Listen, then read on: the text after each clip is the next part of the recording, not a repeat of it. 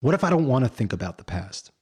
What if I don't want to dwell on what happened before? Sitting and dissecting every little detail of what I did wrong and what I could do better and where I'm bad.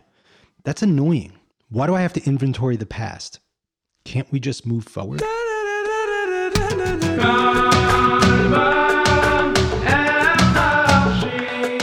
Welcome to Consciously, a podcast focused on honest conversation by regular people and for regular people seeking spiritual growth.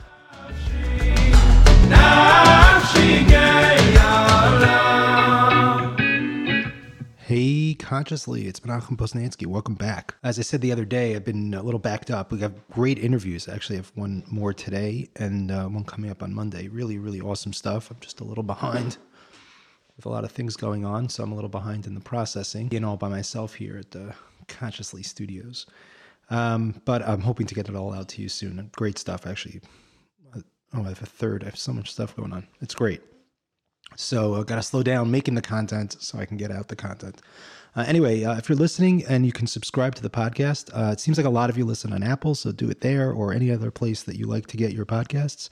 5-star review helps to get the message out. Really appreciate it. Also, share us with your friends. Word of mouth is the best way to build a community. I really feel like the Consciously community is building. I love when you reach out, email consciouslythepodcast@gmail.com. I really like it. I really enjoy hearing from you, especially on episode content. It's really great.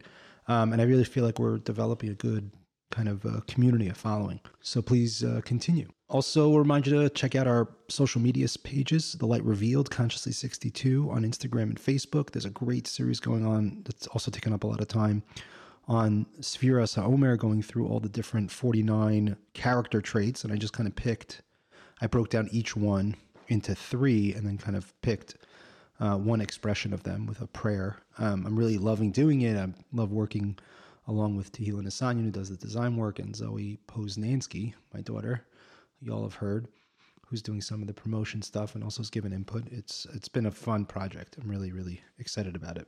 And lastly, as always, you can find us on the Intentional Jew Podcasting Network, intentionaljew.com. And take a look at our book, Consciously 6 Steps to Living Vibrantly with Our Creator. It's great if I actually know the title of my own book. Anyway, we did a great episode earlier this week with Shmaya, episode 10 in that series, kind of just looking at the book and exploring it, discussing it. You might say bringing about it, and that's awesome. Also, I'll mention I have a different podcast that I'm doing with Reb Meir Prager, who's a dear friend and a mashpia, a guide, a mentor of mine, called Practically a Farbrengen. We're going through different teachings of Hasidus through the lens or through the teachings of the Baal HaTanya, through Tanya.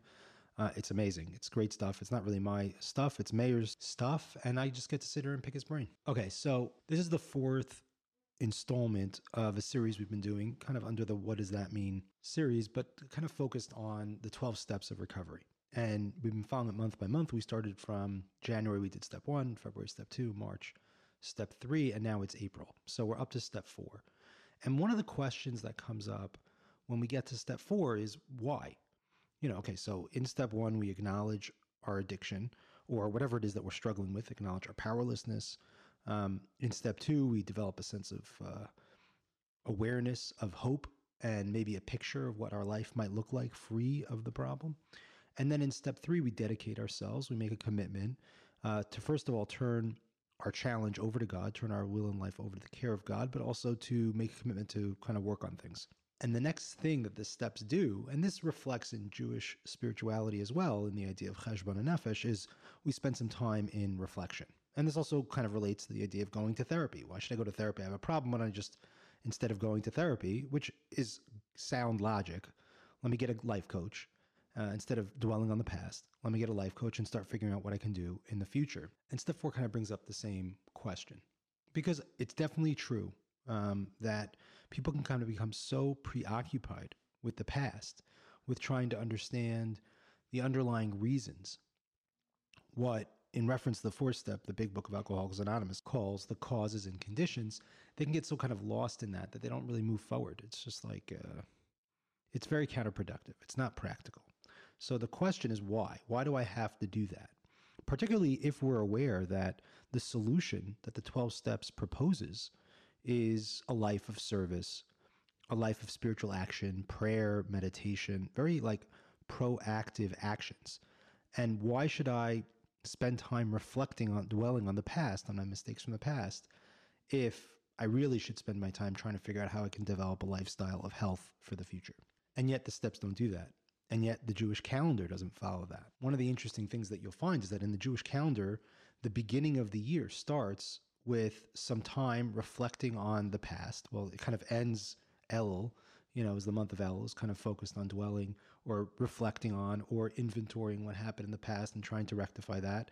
But then there's the Aseret Yemei Tshuva, the 10 days of repentance. Now, what's really confusing about that is why don't the 10 days of repentance happen before Rosh Hashanah? Why start off the year with the 10 days of repentance? Why not do the 10 days of repentance in preparation for beginning the new year and then jump right into Sukkot? Or why jump into Sukkot at all? Why not just get involved in life? We start the new year as Jews and we do this tremendous avoda, this tremendous spiritual effort of welcoming in the new year, crowning God King, and then we distract ourselves ostensibly with 7 days of repentance for the past, and then yet again distract ourselves for another 2 weeks celebrating our successes, culminating with the celebration of completing the Torah. Why don't we do that before the year? It seems very counterintuitive. So let's assume that the inventory process, the reflection process, acknowledging what's going right and what's going wrong is actually the best way to start a thing. And let's try to understand why, and specifically the way in which the 12 steps inform that. So in order to answer that question, we have to kind of go back to a different question, which is how do the 12 steps go about making this inventory process? What do they start with? You might assume that they would start with bad behavior, which to some degree there is a list of bad behaviors, but for the most part, we don't really get back to bad behavior until step 6, 7, 8, 9, really kind of where we seek to make amends. But where the steps begins, at least as it's laid out in the Big Book of Alcoholics Anonymous, which I keep going back to because it's really the original text, and it's not exclusive, it's not the only way to work the steps. There is no one way to work the steps. So don't take this as a commercial or an advertisement for one particular way. It's not at all. But instead, for me, I find that if I want to understand the underlying intention, it's often useful to go back to the original text. So where does the Big Book start off? So it really starts off with resentment. And there's like a 3-part inventory that the Big Book suggests for a person's initial 4th step. The reason why I say initial 4th step is because if you look in AA literature, for example, there's a whole essay on step 4 that was written by Bill Wilson where he describes a totally different inventory process that includes questions on all sorts of areas of your life. But the question is, why does the Big Book specifically recommend, or why is the Big Book's way of doing it so effective? So what the Big Book does is that it recommends a 3-part inventory that looks at resentment, areas of kind of stuck pain and anger that's in our hearts, ways in which people harmed us, things that we have not been able to let go of.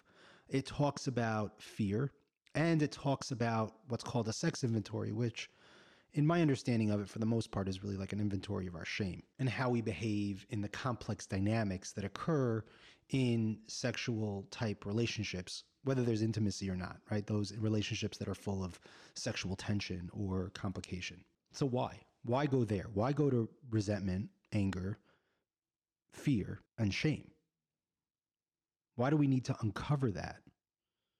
Discover what role we're playing in it, and then try to figure out how to discard it. Why is that valuable? Why is it valuable to, in a complex way, unpack our fear?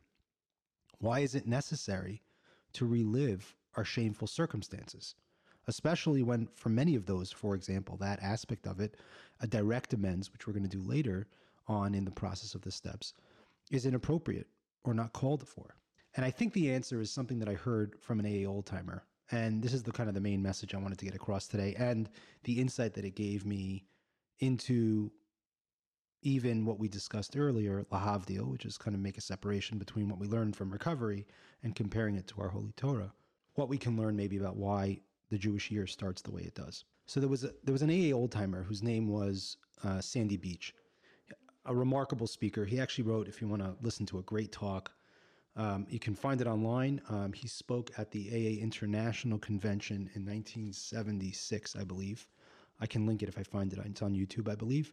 I don't think it's a video, but it's an audio. It's a remarkable talk, well known because that's where he introduced the quote unquote famous analogy of drop the rock. But anyway, I digress. At the end of his life, he died a couple years ago. Sandy encountered some health problems related to his breathing, and he had a lot of pain. And he did actually a fair amount of talking. He went around to a lot of different areas and gave a lot of like broad talks on recovery. He did weekend workshops, which is common in that culture. And anyway, and he was in a lot of pain. So he wasn't always able to do it. He would schedule something and then cancel. Anyway, at one of these talks, which I listened to a lot because I found that if I really wanted to understand how to work with individuals in recovery, if I really wanted to uncover the beauty of the 12 steps, the best thing to do was to receive the experience, strength, and hope of the elders of AA. So anyways, I was listening to a lot of these tapes of Sandy. Great stuff, very funny. And he said something very powerful. He said, you know what the problem is with pain is that our whole program is focused on dropping our self-obsession, our preoccupation with ourselves. And we do that with service, and we do that through prayer and meditation. Even in the prayers, let's say, that someone does in the 11th step, which we'll get to at a later point, the whole focus of the prayer as relates, at least that process, is to not focus on praying for ourselves, but only to focus on praying for God's will and our power to carry it out. A major component of the 12-step process is this, what's kind of called self-forgetting. And that's a big part of our Jewish faith as well, obviously. Bittul Yeshus, forgetting ourselves, surrendering ourselves to God, committing ourselves to a broader agenda, even being part of a movement towards tikkun olam, towards repairing the world, being a mamlechas kohanim v'goy kadosh, a holy nation and a nation of priests. The whole idea of Mashiach is to be a light unto the nations, to reveal God's presence throughout all of creation, throughout all the world. The idea of self-forgetting is kind of central to spirituality, central to Judaism, and definitely central to recovery. And he said the problem with being in pain is that when you're in pain, you're all you can think about. That I had a hard time forgetting myself before, but I never realized how difficult it is to forget yourself when you're in pain. And that struck me very, very deeply. I don't remember the context of the comment, but what I understood at the time, which I do remember clearly, so I don't know if he said this directly in relationship to it or my mind just made a connection, is that when I'm in deep emotional pain, when I'm in deep existential pain, I can't expect myself to not think about myself. Unless and until I clear the wreckage of my past by trying to uncover, discover, and discard the problems, I can't actually move forward in an earnest act of selflessness. Now, this is not to minimize the value of taking right action. This is not to minimize the value of a more proactive, goal-oriented intervention, which is often useful in someone's life. Not at all. But what it does say is that there is tremendous spiritual value and necessity when you're properly engaging a process after you've probably taken some action, because even through steps 1, 2, and 3, there's action involved. People in recovery are going to meetings, they're being of service, they maybe take a commitment. There's many things that you do before you get to, let's say, step 3 or step 4. And the same thing holds true throughout all of life. Yet at the end of the day, there's a tremendous spiritual value in taking a moment to step back, to reflect on what happened before, to uncover pain and suffering so that I have the opportunity to move forward, to blaze forward with an open heart and without preoccupation with myself. I think that's why the 4th step becomes such a critical process, because the whole process of recovery is preparing ourselves for steps 10, 11, and 12, living a healthy life of service, of prayer and meditation, of reflection and proper action. And in order to do that, we're going to have to clear out the wreckage of our past. We're going to have to dislodge ourselves from shame and guilt by making amends where we're capable. We're going to have to gain a vision of where our character is broken or flawed and where we might evolve and develop our character to be the kind of person that we deserve to be. All of that can only begin when we take a step back to uncover, discover, and discard, to get rid of the pain, to get rid of the abject, overwhelming, despairing reality that is our heart and soul oftentimes, to gain a conception of how dysfunctional our resentments are, how counterproductive they are, how holding on to resentment is like drinking poison, expecting it to hurt the person who hurt us when we are the only ones who are hurt. How insane and ridiculous oftentimes our fears are, and how valid some of them are as well, and how we might utilize faith to face those with courage. And then finally, to uproot our shame and to face ourselves and look at ourselves in the mirror, to look at another human being and to be able to see that life is complicated and that even though we've done some things that are wrong, even some things that are shameful, we are inherently good and deserve to live better.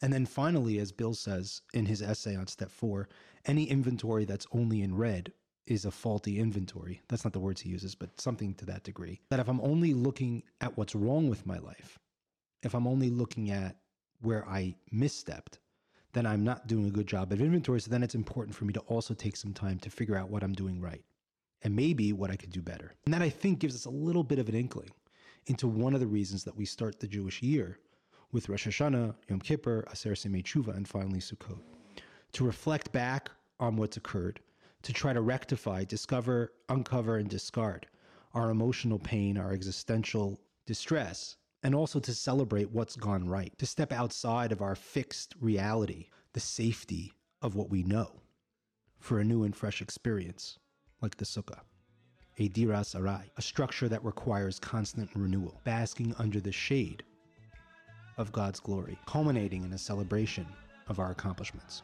When we do that, then we're ready to face life. We're ready to face the darkness of the winter, the challenges of the abundance of the rainy season, the long wait until the spring, to walk the path of life towards the Mincha Chadasha, the sacrifice of the day of Shavuot, where we have a new and fresh experience and start the process all over again. Thanks for listening to the Consciously podcast. Consciously is a project of the Living Room, which is a division of Our Place New York, made possible by the kindness of the Capelius family, in memory of Tzipora Bas Rav Aharon. The host of Consciously is Menachem Poznansky. If you've enjoyed this podcast, you can give us a review on Apple Podcasts and subscribe on Apple, Google, Spotify, or Stitcher, or wherever else you get your podcast. We sincerely welcome and appreciate your feedback, so please feel free to email us or on our Instagram and Facebook pages.